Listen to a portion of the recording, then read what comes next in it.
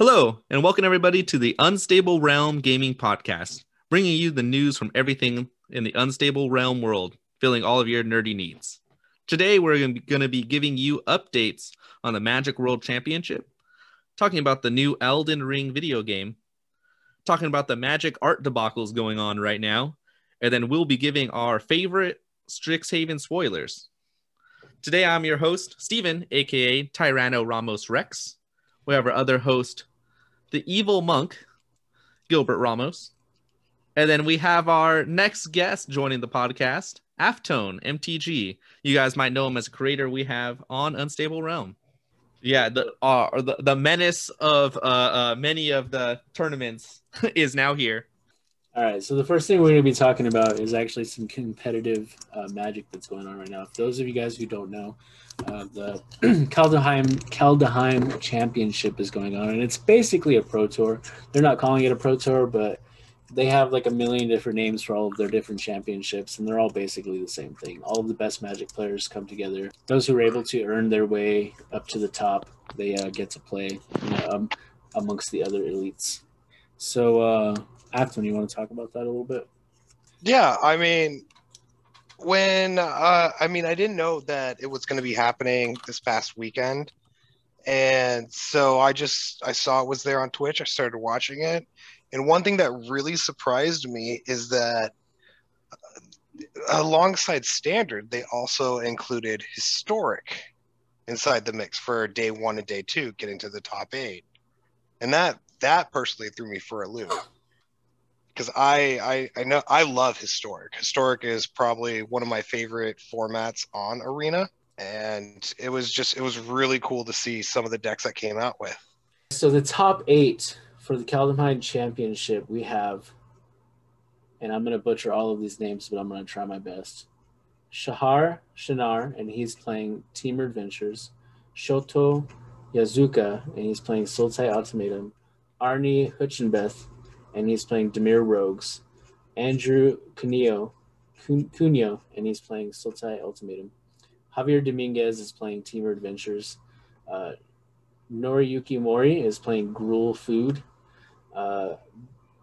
Gregors Kowalski, which is he's always up there, isn't he?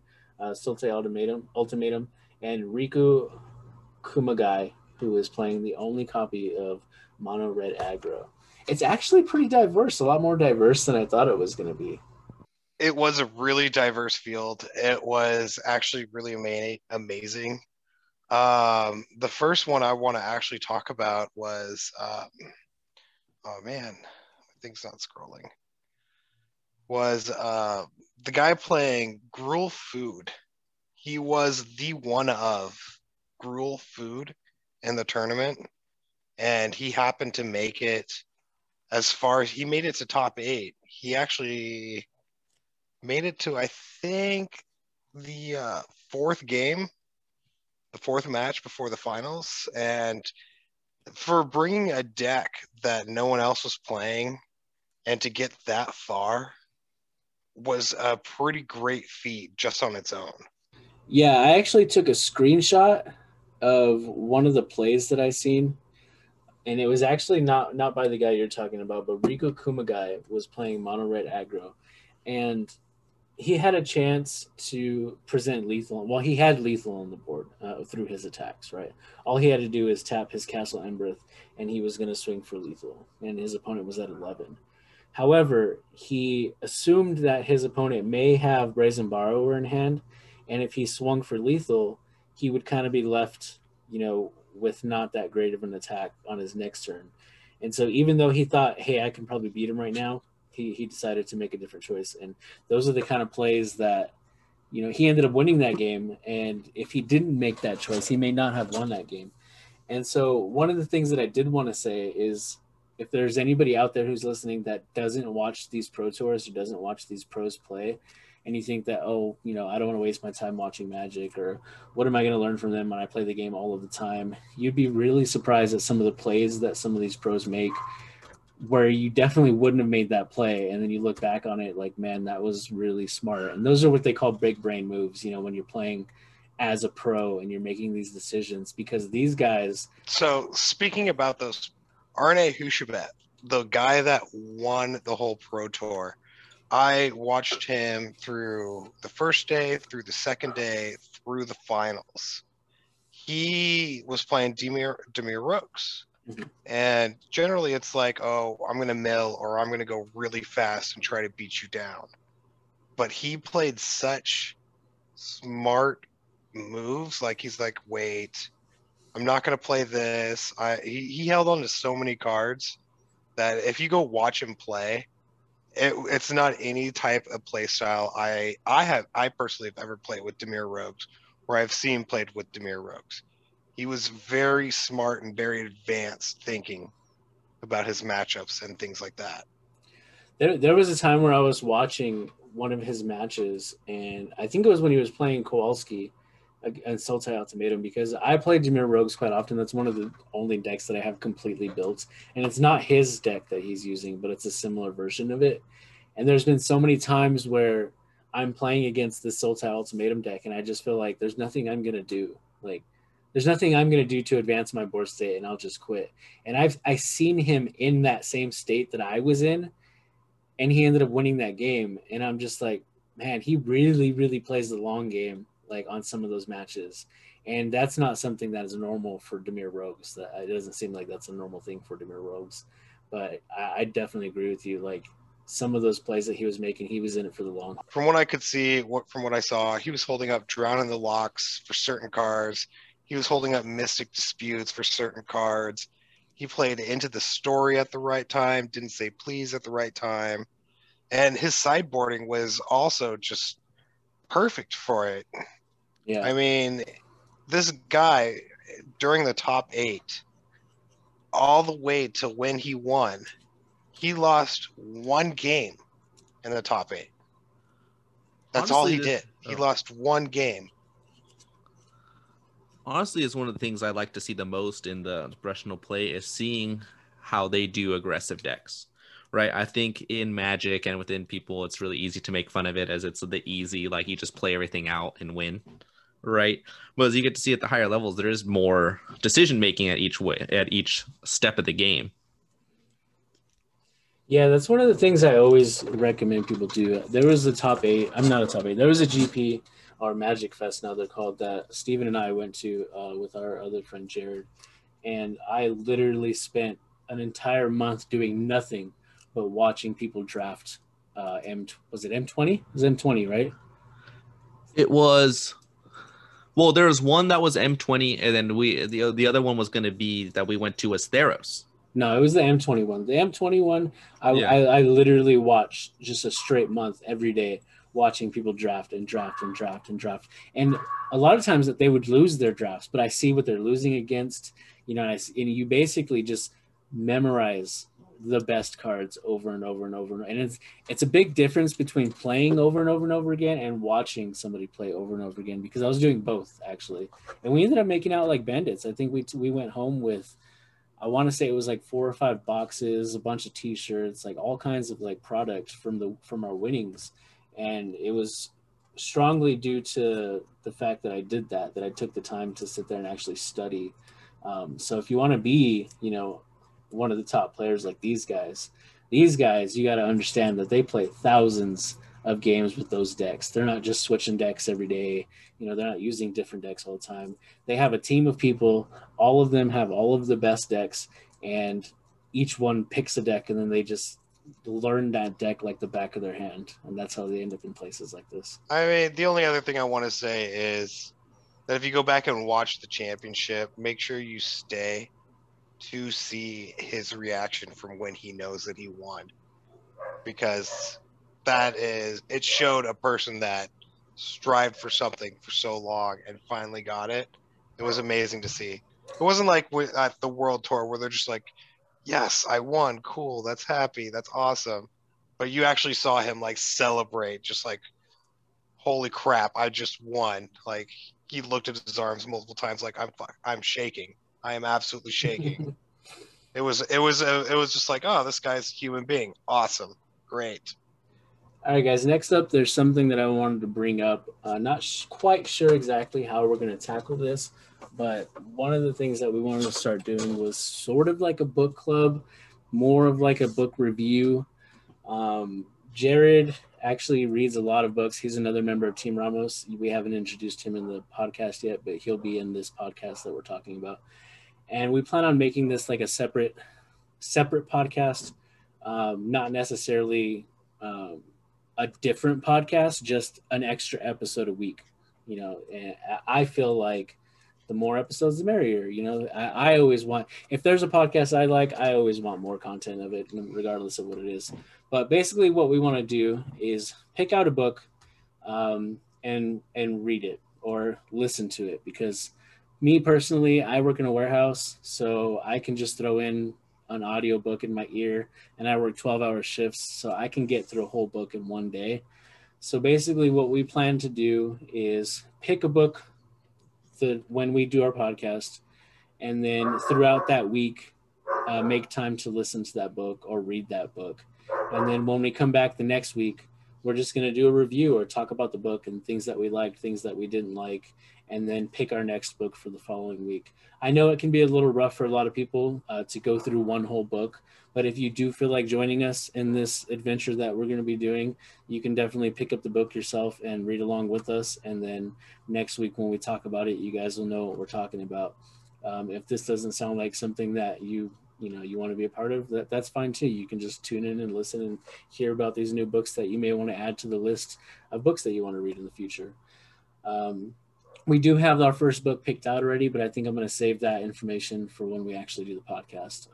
Along with the book review, we're also going to add in books/comic books. And so we're going to be talking about some of our favorite comic books. And Steven is a comic book connoisseur, and he actually works in a comic book store once a week. And so he's always bringing home piles of comic books. So he's going to have a lot of content to share with you guys. Steven, you want to say anything about that? Oh yeah, I guess a volunteer. I got one of my friends who owns a store, the Comic Book Clubhouse.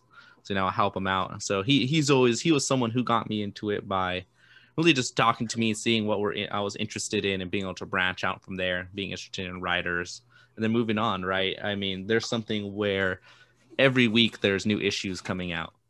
So especially coming up, we're going to be having a actual Magic comic book that's going to be released by Boom Studios.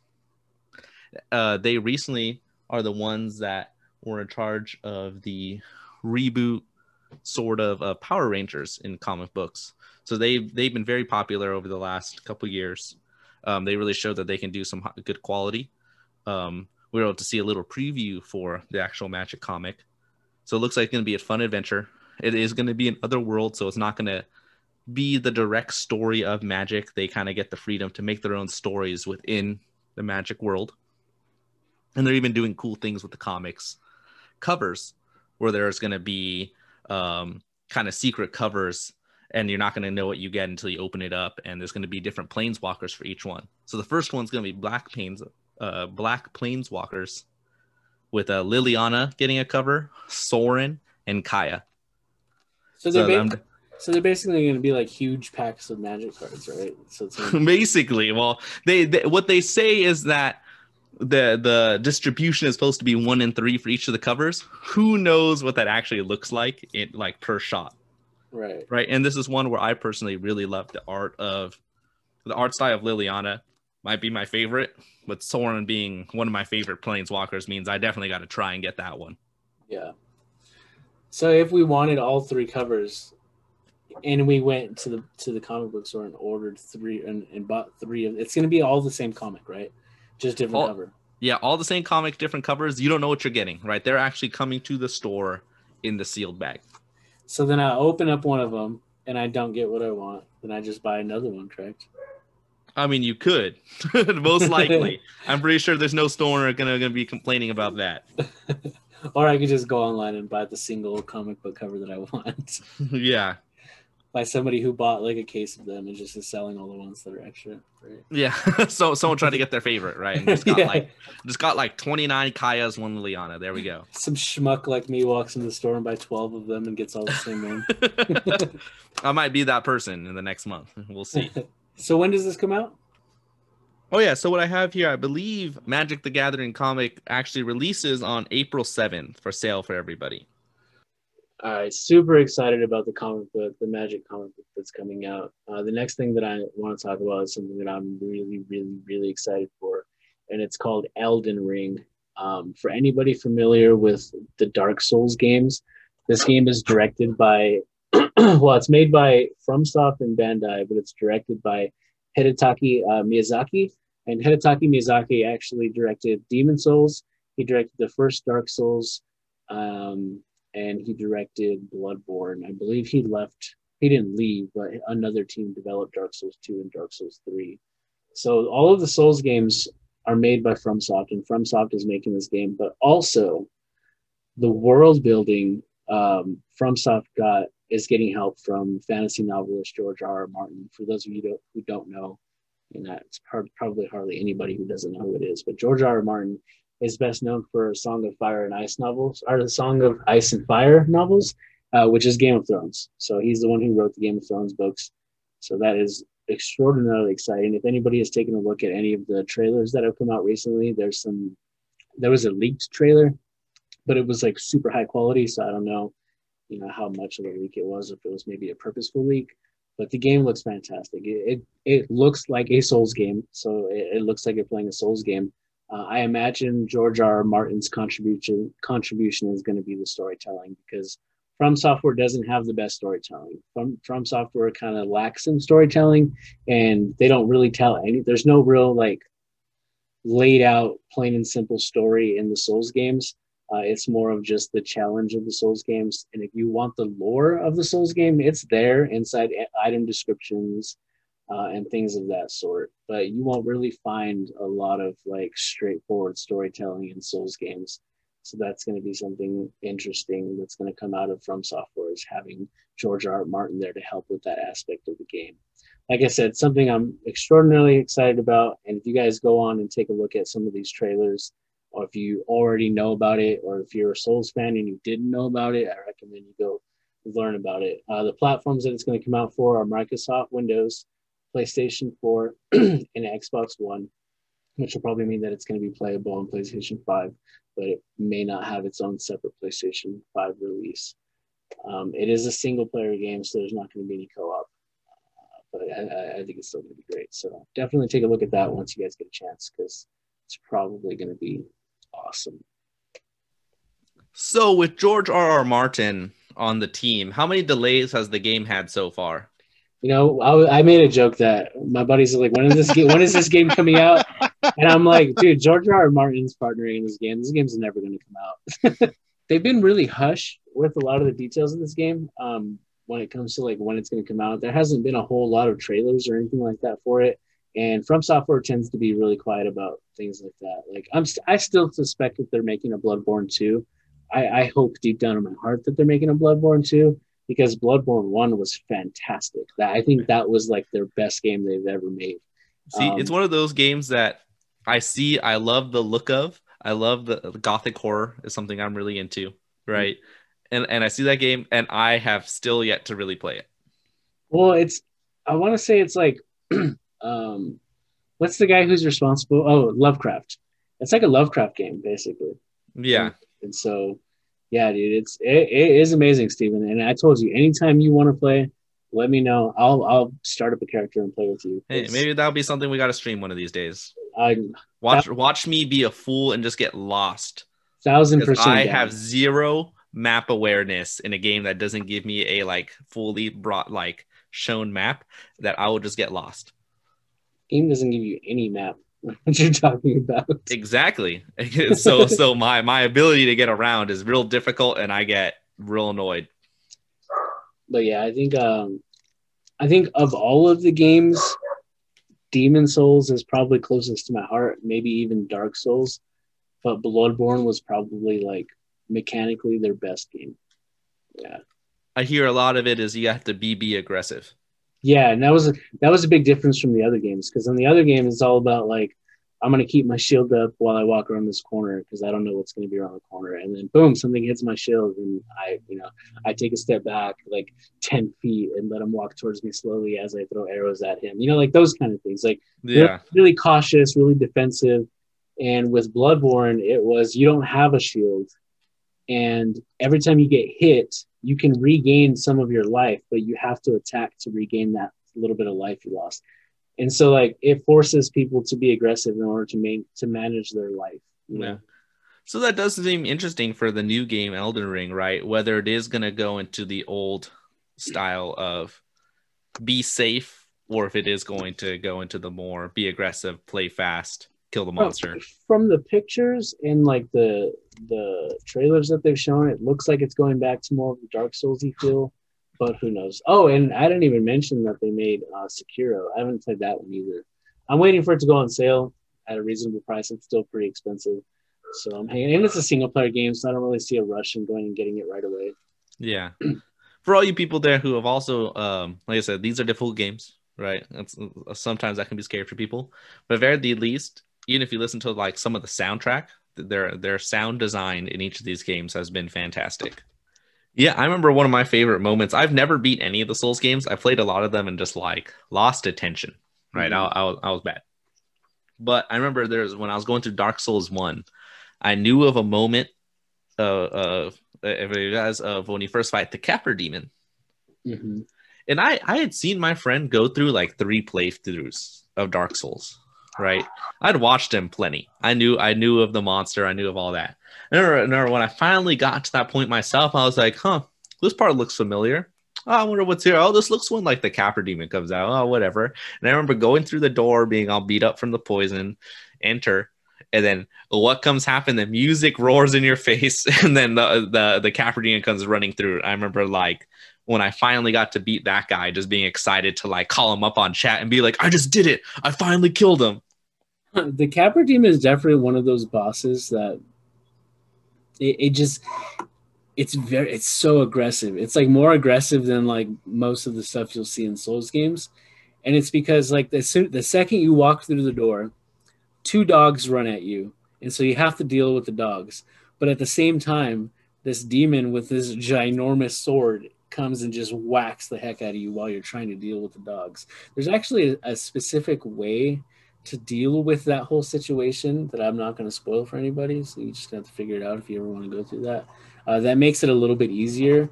But for the most part, if you just go in there like you're fighting a normal boss and you're going in guns blazing, they definitely have guns and they're definitely blazing as well. So like I said, definitely check out the upcoming Elden Ring. And if you don't know what FromSoft is, or you have never played any of the Souls games, I highly recommend every single one of them. They have all been great for me. A lot of people like hate on Dark Souls 2, but personally, I think it's just as great as the other ones. Of course, if I had a tier list, it would probably be near the bottom, but that doesn't mean that it's not bad. I think all of their games are great. So make sure you guys check those out. The next thing that we are going to start going over is some of the art debacle that's going on. We have 2 sort of art debacles. And the first one I actually wanted to bring up was Faithless Looting. So a lot of you have seen the Faithless Looting art because it's hard not to. And there's memes about it. There's people talking crap about it. And personally, do I like the art? I don't think it's great. I don't think the art is great. But I do have a problem with people talking crap about it. Like, it does bother me. And it's only because, like, me personally, I'm also an artist. And I think it's really disheartening for a card like that to come out that's not very aesthetically pleasing. But that is somebody's artwork. Somebody did spend some time on that art. And the girl who made this art, if you look at her other art is fantastic. Like, she has some really nice art. And for her to come out and get this job with Magic, get this commission with Magic and make this card, and then like the entirety of the internet is trashing on it, just kind of sucks, and I feel really bad. So when I see posts, I don't really engage with them too much. I wish people wouldn't do that. Like, I wish people would follow the credo. If like you don't like something, just move on. You don't have to trash somebody else, especially when it comes to art, because I've seen people in other Magic groups where their art isn't great. It's not fantastic.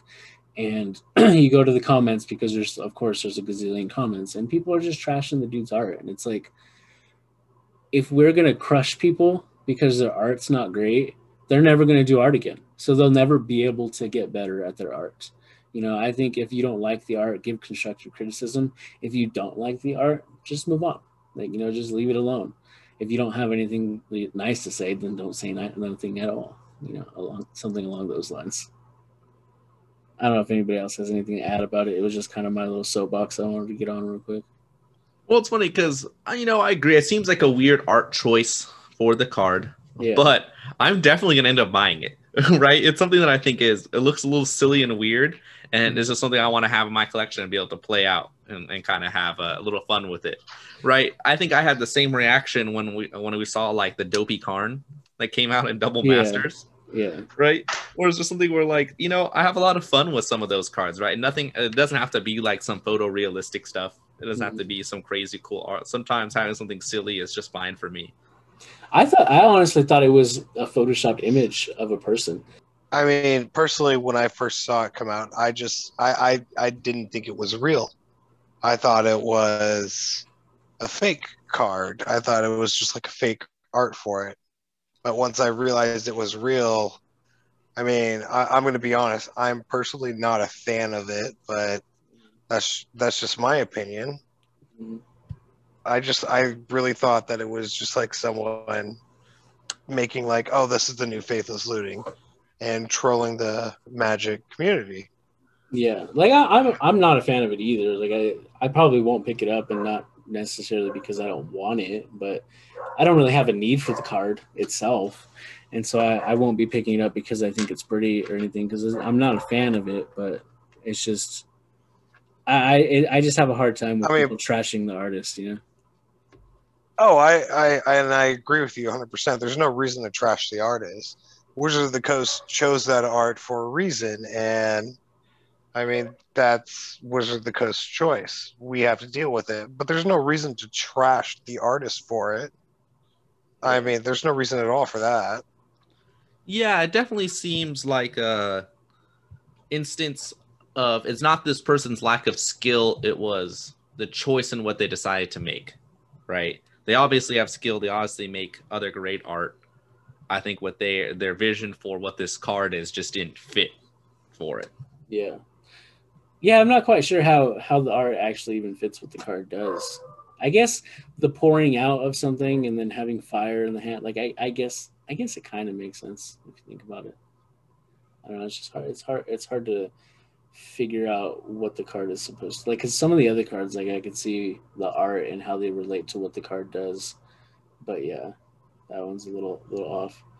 The other thing that I wanted to talk about was the Crux of Fate thing, where somebody is claiming that the new Crux of Fate art has stolen art in it, and the stolen art that is in it supposedly is Nicol Bolas. It was an art that somebody did of Nicol Bolas, right? And what this person did was took Nicol Bolas from their art that they did back in, I think it was 2019 or something. They did it a while ago, and I think it was 2016. Okay, so they took this art that they did, cut it out, and put it right next to or on top of the new card, and the head and one of the arms is pretty spot on. Like, the shape is definitely there. I don't think the detail is necessarily the same, but the shape is there, right? In it's almost exact in the shape. Me personally, I don't really care. If I was the artist, I could see them having a problem with it, rightfully so, maybe. But at the same time, it's like, that's what Nicol Bolas looks like, And if I'm an artist that gets a commission to have to do Crux of Fate, and they're telling me that I have to, include Nicol Bolas in it or whatever, I'm going to look up some Nicol Bolas art and see what this dude looks like and, start going from there. And I feel like this is a case of that. He probably should have changed the angle that Nicol Bolas was at, so it's not exact, but it is pretty darn exact. And so I don't know, man. I'm kind of on the fence with this one. So I'm gonna try to get you off the fence right now Okay. because, in my opinion, it is a direct plagiarism of the Nico Bolas art. Because of one thing specifically, is that all of the Nico Bolases that have ever been printed have three fingers. They have three fingers. Every single Nico Bolas has three fingers. And in that art, in the Crux of Fate art, he has five. And in that fan art that is claiming to be plagiarized, has five fingers. That right there was the icing on the cake for me.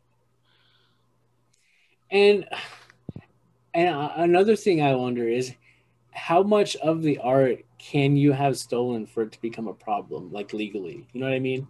So, like, what if Jason Felix comes out and says, "You know what? I copied the head and the hand.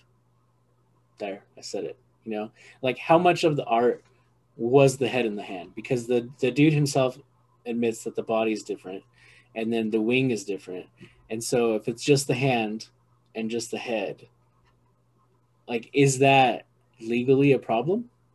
I'm not. I'm asking honestly because I'm not sure. Well, it's kind of like the same thing like with music. It's like, okay, I maybe have used your beats, but have a couple tweaks in the beat, but it still sounds like your beat isk, but So I changed it a little bit. Am I still liable to being Though, sued over this? well, I Essentially, is don't. what it comes down to. I believe free use laws even matter between like different countries, right? What is free use and what can be used, what can be changed, and percentage wise. yeah, So I know. legally, I think this goes way beyond anything of my knowledge. Yeah, I know. One of the things we did talk about in art school was that if if the artist who created the art is able to recognize their own art, then it's copyright. And so it needs to be unrecognizable by the original artist. And so like I said, I don't know legally, what this guy has, and he may have a case, and I don't necessarily think that it's Magic's fault. It's not Wizards of the Coast's fault because they have so much to pay attention to. And are they like Googling every instance of Nico Bolas on DeviantArt to figure out if their art is going to be plagiarized? Like, of course they're not going to do that. That's an insane amount of work that I don't expect them to do that. I think this is all on Jason Felix. And so Jason Felix is going to have to come out and say whether or not he's seen that and copied it. Maybe he's going to pull a Carlos Mencia and say, "Hey, I didn't know I stole it from somebody. I may have seen it in passing," something like that. So I don't know, man. This is kind of a touchy subject, and I don't think us here. I mean, I don't blame Wizards of the Coast at all for this. Yeah.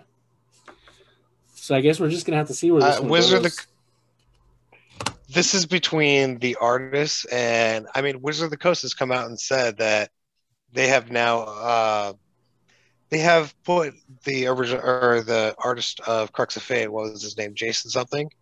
They have suspended taking artwork for him.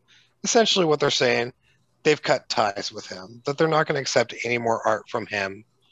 I was unaware. But if Wizard of the Coast, oh no, they put out an announcement. I think it was either today. I think it was today or yesterday. They put out an announcement that said that. But if Wizard of the Coast has come out and been like, "Oh, we're going to cut ties with this guy," then I mean, Wizard of the Coast has seen it in their own eyes. They're like, "Oh crap, this guy plagiarized." They're trying to wash their hands of that. Yeah, I mean that's a big step, man. And that kind of sucks because I actually like Jason Felix's art. I think he's a great artist. That sucks for him, but yeah, I mean, if they came out and said that, then this is a real serious. So I guess we'll see where this goes, and yeah, we'll try to keep updated on what's happening and maybe update you guys once we find something else out.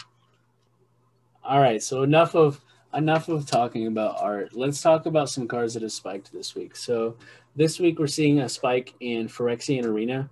Phyrexian Arena has gone up Well, one of the things says it's gone up 378%, but it has a warning next to it that says it could be a mistake. But if you do look at most of the Phyrexian Arena prints, they have gone up to about $20. They were sitting at $8 around. Actually, they're sitting at around $10, so they've gone up about 100%.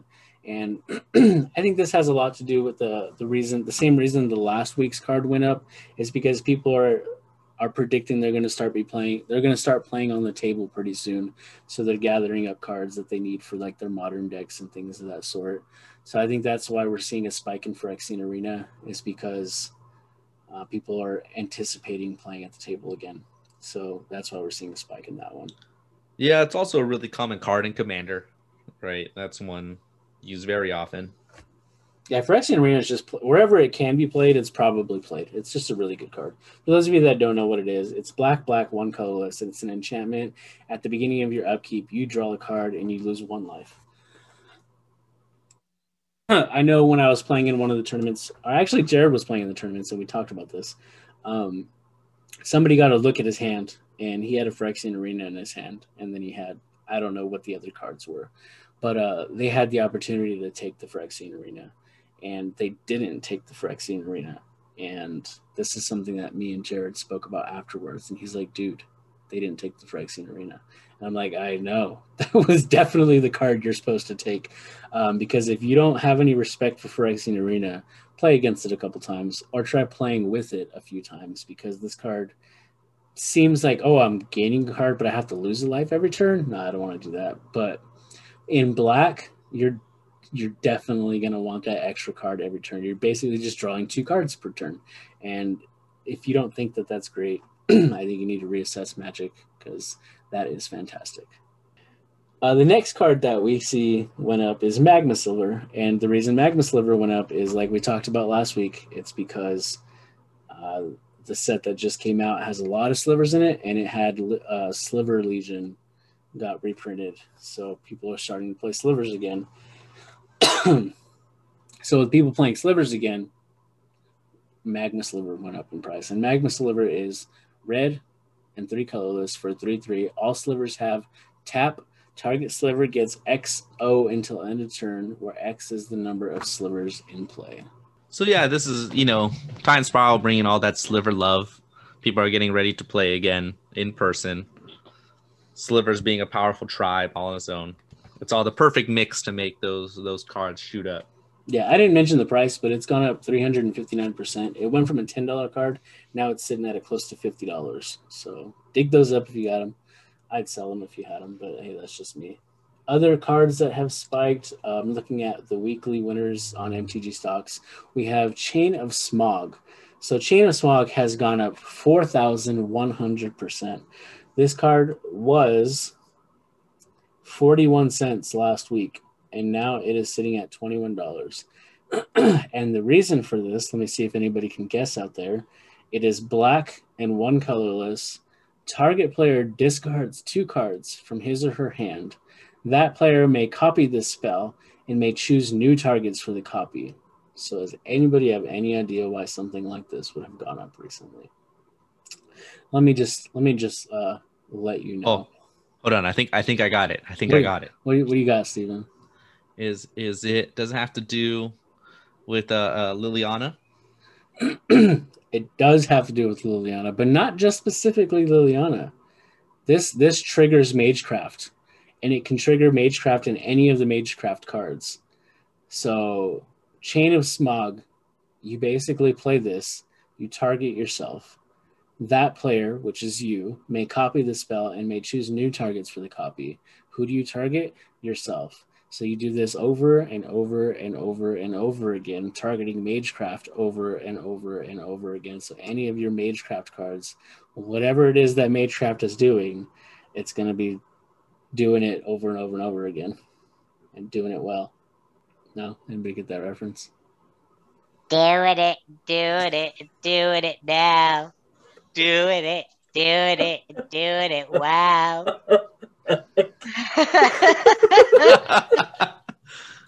Afton is on vacation and happens to have helium balloons in his room. Hold on, I already have this balloon pop. Let me just finish off this helium for this one balloon before we Alright. continue on. Now it's just Aftone has to bring in the next card. I don't even know what the next card is, but hey ho, let's go! The next card that we're going to talk about is Illumination. Illumination is white, counter target artifact or enchantment spell. That spell's caster gains an amount of life equal to the spell's casting cost. So it's a white counter spell. Oh yeah, it's actually while I was a guest on the Cryptic Commander podcast, we were talking about this card, and we were stumped for a second of why it had gone up so high in price.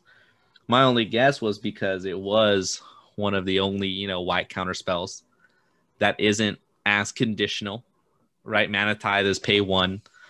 I believe Memory Lapse puts it to the top of their library. So it is a way to fully answer Artifact and Enchantment. But the next thing we'd actually learned is that it was featured on a Tolarian Community College video talking about the weird cards that people should play in Commander. It was on the video 7 cheap Commander cards you never knew you needed. Oh, there we go. And yeah, that one shot it up from cents to now coming up to what has it gotten to right now? It was 33 cents before the video came out, and it is now $12.64. So it's gone up 3,000%. Yeah, so the professor over there changing the market. Professor's got some power, man. The backpack that I use was actually featured on one of his videos. To be fair, I always had a feeling for what were the best sleeves. I've always been a big Dragon Shield person, but definitely confirmed it with the community, with the Tolarian Community College and Prof doing all his testing and getting all my inner sleeves. What were the sleeves that he recommended for your inner sleeves? Oh, I got the Dragon Shield inner sleeves, the ones that do the full seal that you push in. Oh, are those the ones that they actually have at the comic book store that you work at? Yeah, that I volunteer at, that I help at. Same thing. well, so those, yeah, he did it to where you put them in the sleeves, you can fully close, and he did like a little water test with it and everything, and it was like the best protection you can get. Interesting. So I recommend them to all. Nice. Yeah, I always get Dragon Shields. They've always been the best for me. I like the way they feel. Their corners don't get too bad too fast. I personally like Eclipse. Really? I feel like Eclipse shuffling. Maybe we got to do that as a topic one day. Our favorite Magic products, and put them to the test. The reason why I like Eclipse is because Eclipse has the black back on the inside of the sleeve. So there's no chance that you could see through the sleeve with double cards or anything like that. I personally, I like Eclipse sleeves. So people don't know that you're playing with proxies? Well, it's for, what? Like Rivals over Ixalan or something like that when they had double face cards, two sides. Shoot, they all have double face cards now, the dual moto face cards or whatever they're called, the DFCs. But yeah, stuff like that. With the Eclipse, they had the black insert on the inside, and so you can't see through the back. Even if you're using, say, like yellow sleeves, if yellow is your favorite color, you still couldn't see it. Yeah. Man, that's why you just get the smoked out inner sleeves. Well, you know what? I don't want to pay for 2 sets of sleeves for one deck. You're just missing out on the full quality and the little dragon stories it comes with. You're missing out on not being able to shuffle your commander decks. Yeah. I double sleeved one commander deck one time and decided never to do it again. I had not done it for a long time because of that. And then I finally started putting my deck lists online, and I saw the cost of it, and I went, I should probably double sleeve that. That's hilarious, because I actually just did that. And I went card by card and put the appropriate printing of the cards, and if it was foil or not. I went by detail and did it, and my commander deck ended up being like $1,300. So I was pretty proud of that. All right, so the last thing that we're going to go over is I asked everybody to pick 3 cards. I didn't want to go over all of the spoilers because they're just coming way too fast. There's just so many of them. So I asked everybody just to pick their 3 favorite cards. So just pick 3 favorite cards of everything that has been spoiled up to today and bring them to the table and we'll talk about it quickly. So I guess I'll go first. So my 3 favorite cards. The first one is Velomachus Lorehold. And it's a 5/5 legendary creature elder dragon that costs 7, including Boros. And it's flying, vigilance, and haste. Whenever Velomachus Lorehold attacks, look at the top 7 cards of your library. You may cast an instant or sorcery spell with mana value less than or equal to Velomachus Lorehold's power from among them without paying its mana cost. Put the rest on the bottom of your library in a random order. So the reason I really like this card, and I'm probably going to pick up one of each of these Elder Dragons, is because of my commander Ramos Dragon Engine.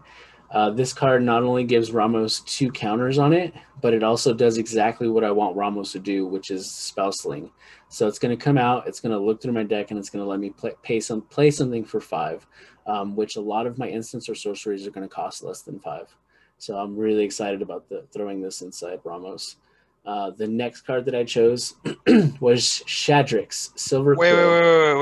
Wait. What?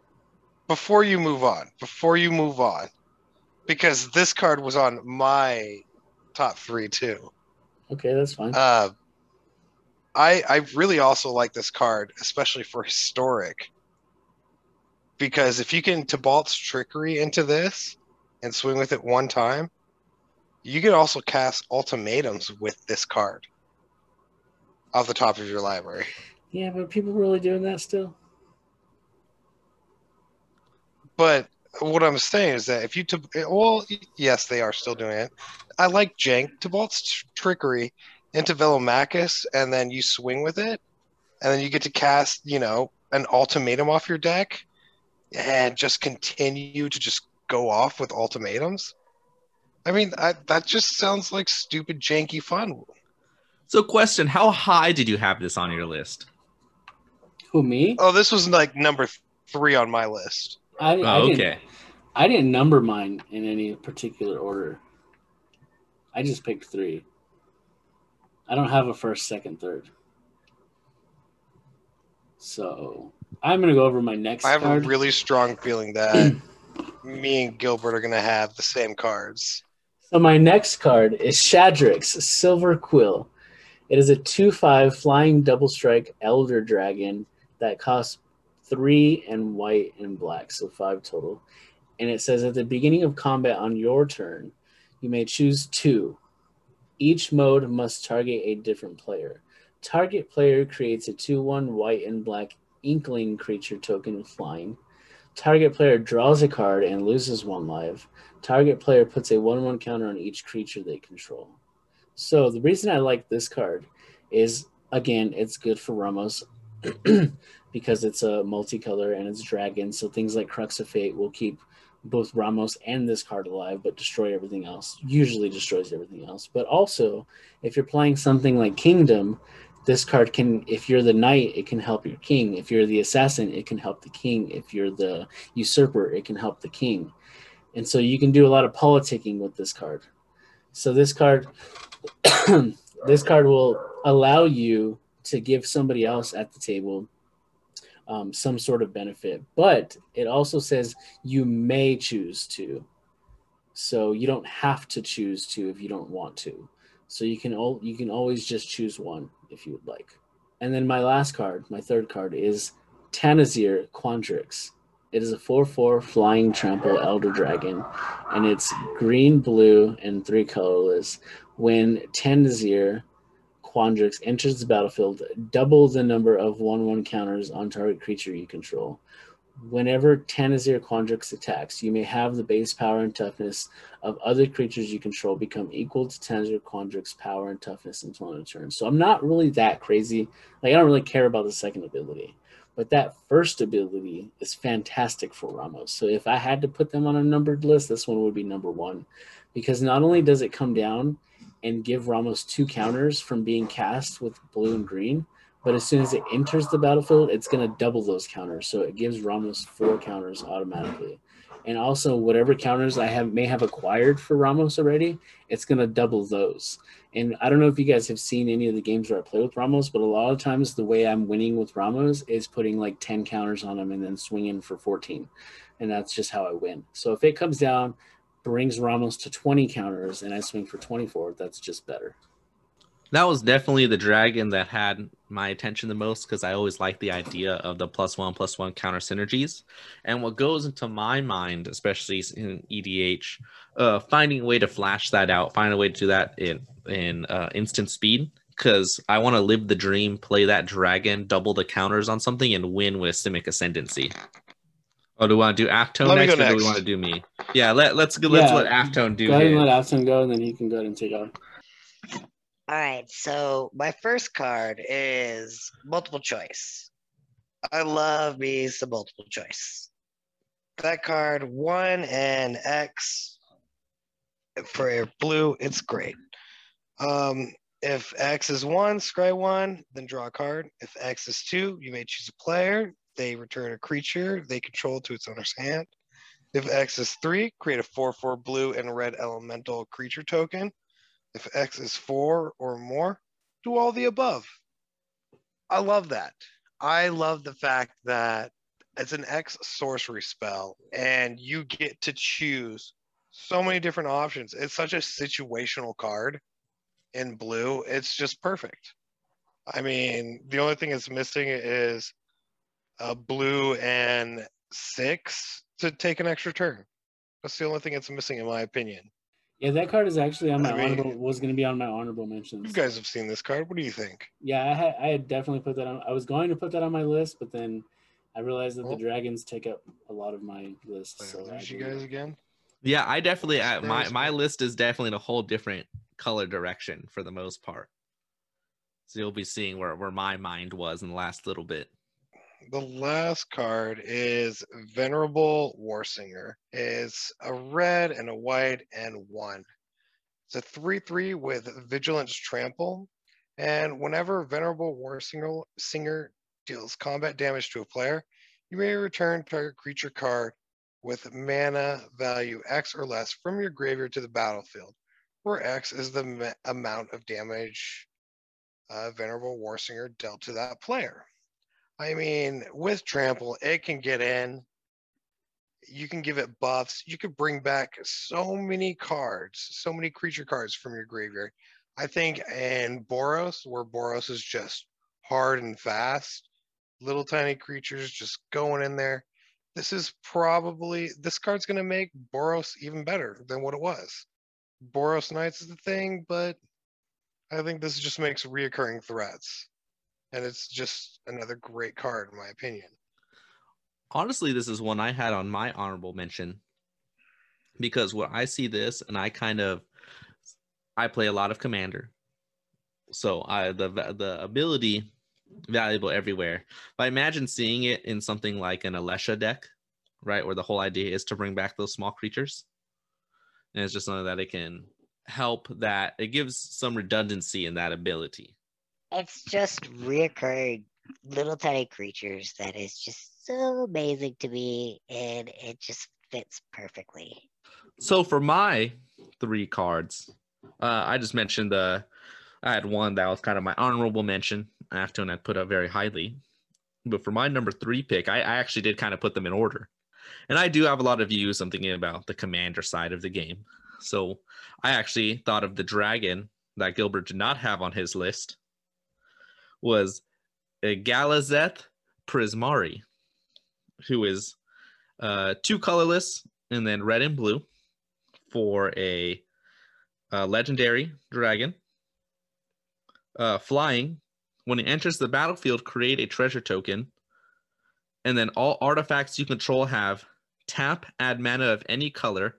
Use this mana only to cast sorcery and instant spells. So with this one, Goldspan Dragon has definitely been a big thing recently. So being able to make more treasures, being able to use them. Now this is a way to have them make mana without spending them. But what I see on here for Galazeth when it comes to Commander is that I kind of see him as a sort of less mean Urza, where Urza is known to be able to play a lot of stacks pieces and tap them. Something like Winter Orb, which mentions that if it is untapped, players can only untap one permanent or one land during their untap stage. Mm-hmm. This allows you to do that same thing. You're going to be able to tap those on your turn. That's pretty good. Right. So that's where this one gets my number 3 because it gets to be mean. It doesn't have the full mana outlet that Urza does to make it even meaner. Mm-hmm. But I definitely see that potential to definitely cause some problems in the game.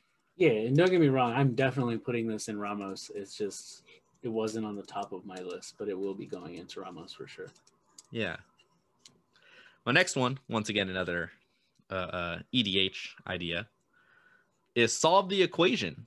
A sorcery for 2 and a blue, or search your library for an instant or sorcery card, reveal it, put it into your hand, then shuffle.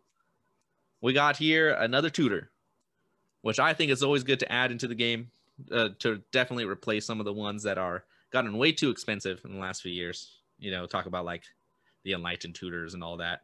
So give me another way to get an instant sorcery card. Definitely great for my Esper deck. Yeah, it's pretty sweet. Yeah, it's something real basic, strong. Like I said, I think it's just good to add into the game. The art is fantastic also. Oh yeah, I definitely to mention, I have really liked the art in this set. I like the design they have going. I think it's real good quality. Not even going into the special alternate arts and all that, even just the regular art I enjoy. Now for one that we actually joked about the art in our own chat is Hoffrey Ghostforge for 3 colorless, a red and a white, legendary creature, dwarf cleric. Spirits you control get +1/+1 and have trample and haste.